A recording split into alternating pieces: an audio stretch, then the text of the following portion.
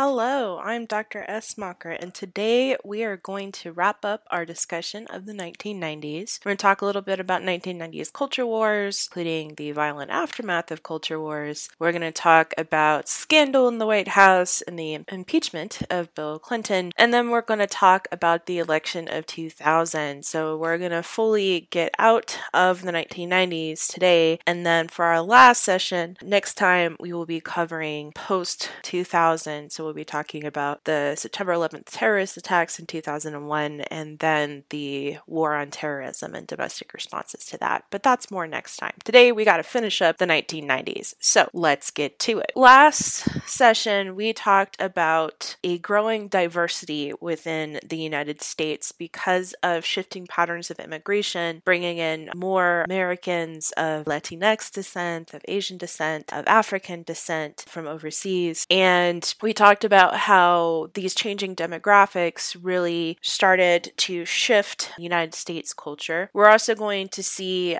in the 1990s advances in rights movements for groups like Americans with disabilities, LGBTQ folks, and Native Americans. So one of the biggest moves of the 1990s as far as rights movement was the passage of the first Americans with Disabilities Act in 1990. This act prevented discrimination in hiring and promotion on the basis of ability, as well as improved accessibility of public accommodations. So today you can see ADA compliance in many different areas, whether it's something as simple as having a ramp in addition to stairs to get into a building, or also the accommodations you get in higher education, for example, as a student, right? That colleges have to provide accommodations to address any different abilities that you might have, anything. So for example, as a professor, if you have a visual disability, then I might have to do things like provide handouts and larger font for you. So these are things that are covered under the ADA, which has been since updated and expanded. And yes, it took until 1990 for these changes to be fully passed in Congress. So imagine a world before the ADA if you are a person with disabilities that fall under this. The gay rights movement had spent most of the 1980s dealing with the AIDS crisis. AIDS started to spread fairly rapidly through the LGBTQ community in the late 70s and early 1980s, becoming a full-blown pandemic worldwide. And part of this shift over to focusing not necessarily on discriminatory laws, but on public health became because of the AIDS crisis was so many people were dying. The shift over to AIDS meant that LGBTQ activists were focused on things like trying to address and reduce the rate of infection, lobbying the federal government to devote more resources to eradicating the disease. And the Reagan administration in the 1980s had been fairly slow to do this. By the year 2000, almost 500,000 Americans had died of AIDS, although as we get closer to the year 2000, more effective treatments for AIDS have popped up to the point where recently in the news, some individuals have been, at least for the short term, we're still waiting long-term results, but the short term declared free of AIDS. We'll see whether those treatments remain effective in the future. But diagnosis of AIDS is no longer the death sentence that it was in the early 1980s and 1990s, in part because of this push for increased awareness, increased public health initiatives, and increased research to find cures for AIDS and HIV. Once the AIDS pandemic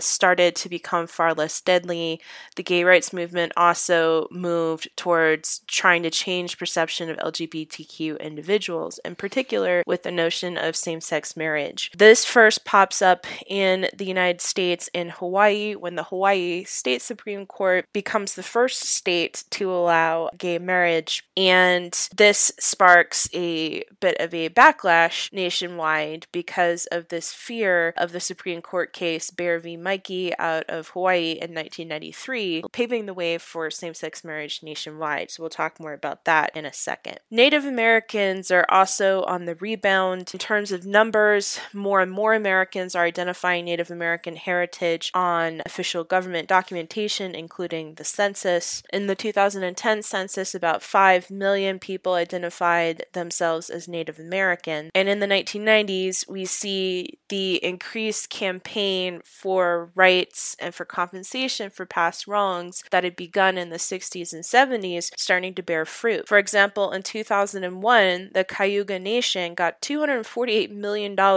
in compensation for past land seizures. And many Native American groups by the 1990s began to see that they were granted their request for quasi-sovereignty. So what this means is that Native Americans were given an increasing freedom to establish their own system of laws on reservation lands that did not necessarily have to be in complete agreement with the laws of the state in which the reservation was located. As part of this, many Native American groups sought to exploit this freedom for profit by establishing casinos. So again, Native American reservations, because they had their own rules governing the land, could establish casinos in states that otherwise did not allow gambling. And casinos become a profitable source of income for many tribes, grossing on average about $15 billion a year. One of the biggest Native American casinos in the United States is Foxwood. Foxwood was operated by the Pequot tribe, and if you took the first half of American history already, the name might seem a little familiar to you. Just as a reminder, the Pequot tribe were a tribe that had fought a war against the Puritans in New England back in the 1600s, had been slaughtered by the Puritans at places like Mystic, the Mystic Massacre, and then at the end of the Pequot War had been almost completely destroyed. Now the Pequot run the most profitable Native American casino in the United States, so quite a comeback story. While casinos help provide revenue for some Native American tribes, they're not a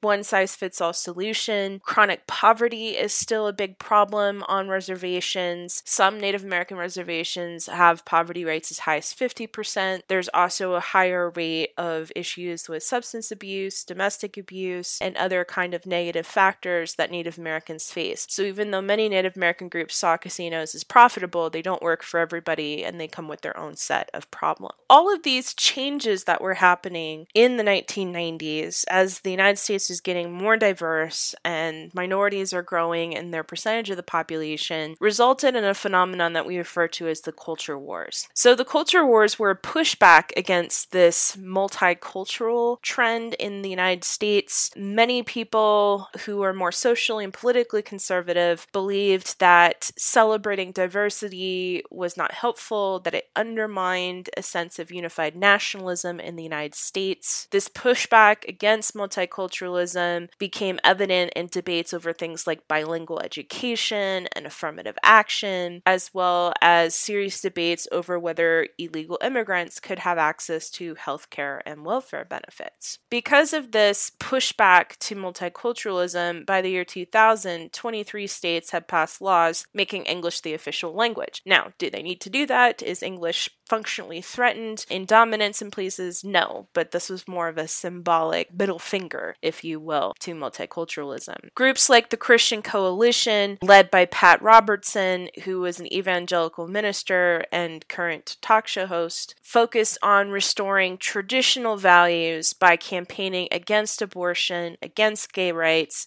secularism, and weirdly, government funding of the arts. I don't know what people have against art. There's also concern amongst social conservatives over issues like evolution, the changing racial climate, right, the changing demographics of the United States, and the breakdown of the nuclear family. So all of this kind of comes together in the 1990s with concerns over gay marriage and concerns over women. So the Defense of Marriage Act in 1996 was passed to address this alarm over a prospective expansion of gay marriage after the Bear v. Mikey case in 1993 in Hawaii, with many people arguing that marriage was between one man and one woman. When they're talking about declining family values, when we look at the demographics, there are some big trends that support their concerns over the breakdown of the traditional family structure. By the time we get to the 1990s, more than 50% of marriages ended in divorce, and 40% of births were to women who were not married. 2/3 of women worked outside of the home while still earning less pay, and when you looked at census data,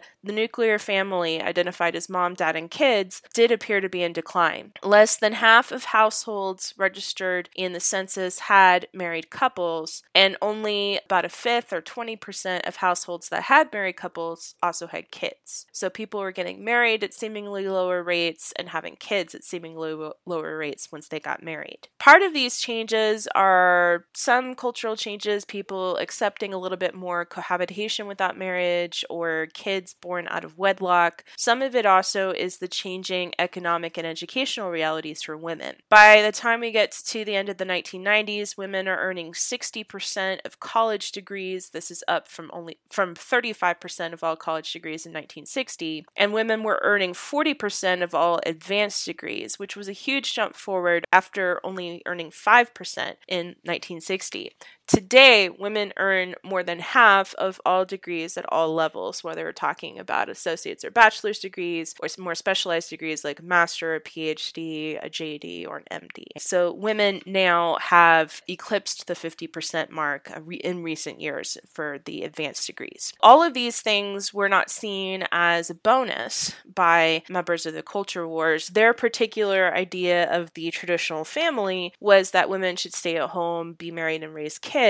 And with women gaining increasing levels of education, this was seen as less likely that women would give up the value of their degree or perception of giving up a value of degree by staying at home. So this anxiety over the direction of American culture and of it seeming to move away from this traditional cult of domesticity in which women stay at home and have kids and are in a straight marriage with this close nuclear family provoked some extreme responses. Anxiety over this shift in American culture promoted dangerous shifts towards fascism. Now, fascism is a political ideology that is very, very conservative. And there is these fringe elements within the political and conservative movement in the United States that becomes even more extreme and polarized and radicalized because of this anxiety over culture wars. So when I'm talking about radicalization, I'm not talking about all political conservatives or social conservatives here. I'm talking about a small group within this movement. There is increasing sense of radicalism against abortion, especially after the Supreme Court takes up the issue of abortion for the first time since Roe v. Wade in 1992 with the case of Casey versus Planned Parenthood of Pennsylvania. In this case, the Supreme Court did not strike down abortion, much to the dismay of social conservatives, but rather reaffirmed a woman's right to access abortion by clarifying that women were not required to notify husbands or partners before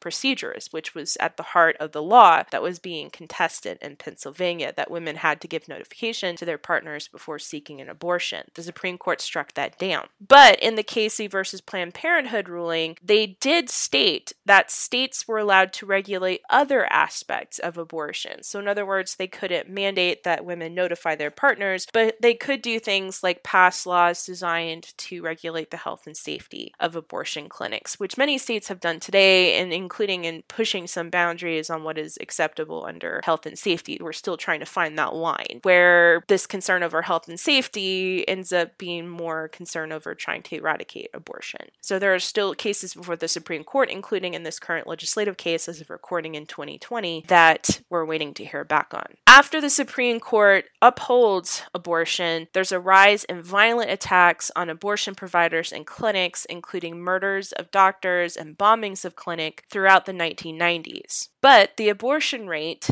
declines. Why does the abortion rate decline? Some of it could be from people who are afraid that if they go to a clinic, they may be targeted for violence, but a lot of it has to do with an increased use of contraception. So people are not having as many unplanned pregnancies and therefore not seeking out abortion as a remedy to becoming unexpectedly pregnant. And so as contraception use increases, the rate of abortion drops. There's also the phenomenon of private militias like the Aryan Nation that are created under the fear that a federal government that was strong represented the repression of their freedom, especially when it came to government enforcement of gun laws. These militias oftentimes cited American Revolutionary era writers, and they argued that the federal government plotted to surrender our sovereignty to the United Nations. A lot of these militia groups originated in the wake of American involvement in Vietnam. The first generation of these militia activists had actually had a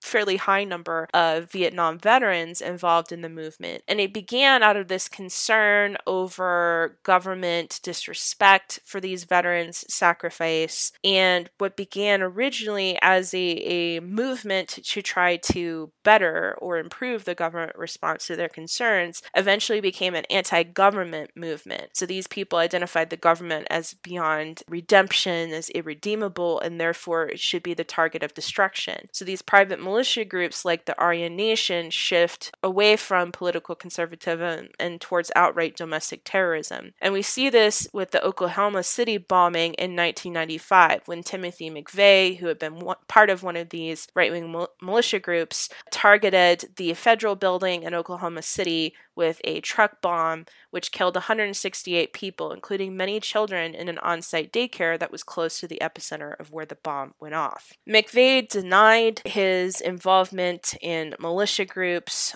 denied this sense of radicalization. However, there is overwhelming evidence that McVeigh had taken part in a militia group. If you're interested in reading about the evolution of militia groups, I highly recommend the book Bring the War Home, which is a book about the rise of the militia movement from the 70s through the 90s that does talk a lot about Timothy McVeigh. Now we get to scandal. Monica Lewinsky, Bill Clinton, and impeachment. In the 1990s, we see the continuation of this personalizing politics, of making politicians' personal lives more directly open targets for political campaigns. We saw that a little bit in the very ugly and personal campaigning in 1988, and it continues throughout the 1990s. Media becomes increasingly focused on politicians' private lives. This comes up in 1991 when Supreme Court Justice Clarence Thomas was undergoing hearings to be placed on the Supreme Court and was plagued by accusations of sexual harassment by law professor Anita Hill. And so the hearings on whether Thomas should be confirmed were also talking about these allegations of misconduct against Thomas, although Thomas was confirmed anyways. Then there's this notion of an investigation into the Clintons. In 1993, there is an investigation of a real estate deal in Arkansas called Whitewater. And there's this question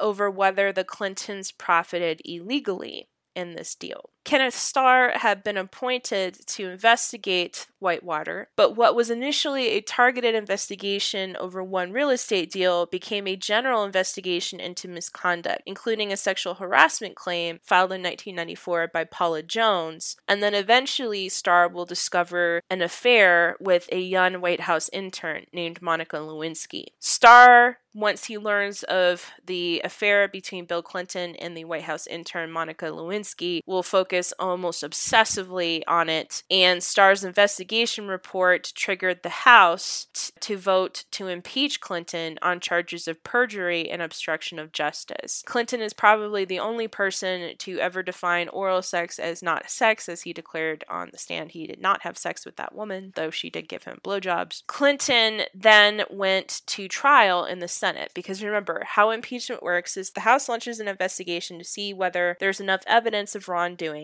They will file allegations of charges, in this case 2 counts of impeachment, perjury, and obstruction of justice, and then once the House does that, there has to be a trial in the Senate to weigh on whether the person is in fact guilty. Remember, it doesn't have to be a president, it can be a vice president, it can be a Supreme Court justice, it can be any other kind of federal level employee that goes up for impeachment. So the Senate is responsible for holding a trial and voting on whether to convict the person, in which case they're removed from office, or whether to acquit them, in which case they are still impeached but remain in office. Clinton, when the Senate trial happened, ended up not being found guilty. He was acquitted, in part because the Senate and most Americans in public opinion polls at the time were very appalled at this notion that Clinton could be impeached for personal misconduct. They said, don't get us wrong, he's a dog, he's cheating on his wife, he's having an affair in the White House, but is that reason enough to remove him from office for personal misconduct. So Clinton is not, in fact, removed from office, but he remains impeached. So going into the 2000 election, the Clinton saga is fresh in people's minds. Clinton is term limited, so he can't run again even if he wanted to. His vice president, Al Gore, will run as the Democratic nominee, with Joseph Lieberman as his running mate. For the Republican Party, they choose George W. Bush, the son of George H.W. Bush and a Texas governor. Bush chooses Dick Cheney as his running mate, his dad's old Secretary of Defense. And then, as a third-party candidate, we have Ralph Nader running for the Green Party. Nader had a long history of being a consumer advocate. So we have three candidates in this presidential election, with Nader appealing to people who were on a little bit more of the left or liberal side of the Democratic Party, and therefore siphoning some votes away from Al Gore. In the 2000 election, the popular vote is extremely close. Al Gore wins the popular vote by 0.005%. That's it. Not even a full percent. 0.005%. But we all know it's not the popular vote that wins you the presidency. It's the Electoral College. And the Electoral College vote was close too, and the race came down to Florida. Confusion reigned in Florida, however. Wildly different polling and voting technology in Florida threw results into doubt. And the Florida Supreme Court, because of this, because of the closeness of the race, ordered a hand recount of votes that could not be easily read by machines. So if you've ever heard the phrase hanging chad, this is a vote with mechanical punch where the punch didn't clearly go all the way through. The case gets kicked to the federal Supreme Court, because at this point in time, the vote was, before the recount, leaning towards Bush. So the Republican Party escalates this, and the Supreme Court hears the case of Bush v. Gore in 2000. The Supreme Court ordered a stop to the recount and allowed the governor of Florida to call the election for George W. Bush. The governor of Florida happened to be George W. Bush's brother, Jeb Bush, but I'm not alleging misconduct there. What is weird, though, is the logic that the Supreme Court used for the ruling. According to the justices, the Equal Protections Clause argued that all votes should be counted by the same standard, which was very difficult to do, in fact impossible to do, because Florida had so many different voting technologies across the state of Florida. So not all Floridians were voting with the same technology by the same means anyways. But the Supreme Court, in a narrow ruling 5-4, declared that to go on with this hand recount would be a violation of this notion of voting with the same standard. And so therefore the current leader, George W. Bush, was declared the winner of the Florida Electoral College votes, and thus the winner of the election. So when we look at the election of 2000, we see how divided Americans really are for the first time in recent history. The popular vote almost exactly split down the middle. The Electoral College vote almost exactly split down the middle as well. It was 271 to 266. Bush succeeded in the South, in the West, and in rural areas, whereas Gore was more popular in the Northeast, the Midwest, the West Coast, and urban areas. And Gore was also more popular among women. Women supported the Democrats by an 11% lead, which was a change from elections before 1960, when women tended to vote more Republican. Today, we still observe the gender gap for the most part in presidential elections in favor of the Democrats. And the campaign cost $1.5 billion. Both candidates used public relations techniques to emphasize a moderate position, avoiding talking about major and potentially divisive issues. But at the same point in time, as contentious as this election was, it did also reveal a lot of Americans who were very disengaged politically. Less than half of registered voters actually participated in the election of 2000. And that's in the national election cycle. When we look at those who voted not just for president, but also for their state and local races on the same ballot, only 20 to 30% of registered voters voted in state and local elections. And this is a trend that still continues today. We get very excited if we see even 20 to 30% in local elections. In El Paso, Texas, where I am currently, we get really excited if the turnout for a local or state election exceeds 10%, because it's usually about 8. So this sense of people being frustrated with politics and not exercising their right to vote, we see this trend happening in the 2000 election too. So as we get into a brand new century, the year 2000, it's important to consider how far we've come from the beginning of this class material. Compared to 100 years before in 1900, life expectancy rose drastically. In 1900, Americans were lucky to see their 50s, with most Americans living to only about 46 or 48 years old. But by the year 2000, life expectancy had improved, so the average American was living until they were 74 or 79. Things like plumbing and electricity were now the norm for most Americans, whereas in 1900 they had been luxuries. And the rate of college education amongst Americans had tripled since 1960, largely as a legacy of the GI Bill post-World War II, and also increasing affordability and accessibility of college. But while America had made a lot of gains in the past 100 years, there were still some areas in which the United States fell behind. The United States still had a large rate of poverty and income inequality amongst developed nations. It still had a fairly high infant mortality rate amongst developed nations. And today, the United States is one of only 2 nations in the world to not have any kind of parental leave for new parents, no formal government policy for that, and Americans still are relatively lacking when it comes to paid sick days or vacation guarantees under federal laws as well. Freedom had become increasingly defined as individual pursuit of happiness. So not necessarily this economic freedom, right, or control over your workplace or your pace of work, not participation in the vote and democracy, not social justice, but instead pursuing your own happiness. So as we enter the year 2000,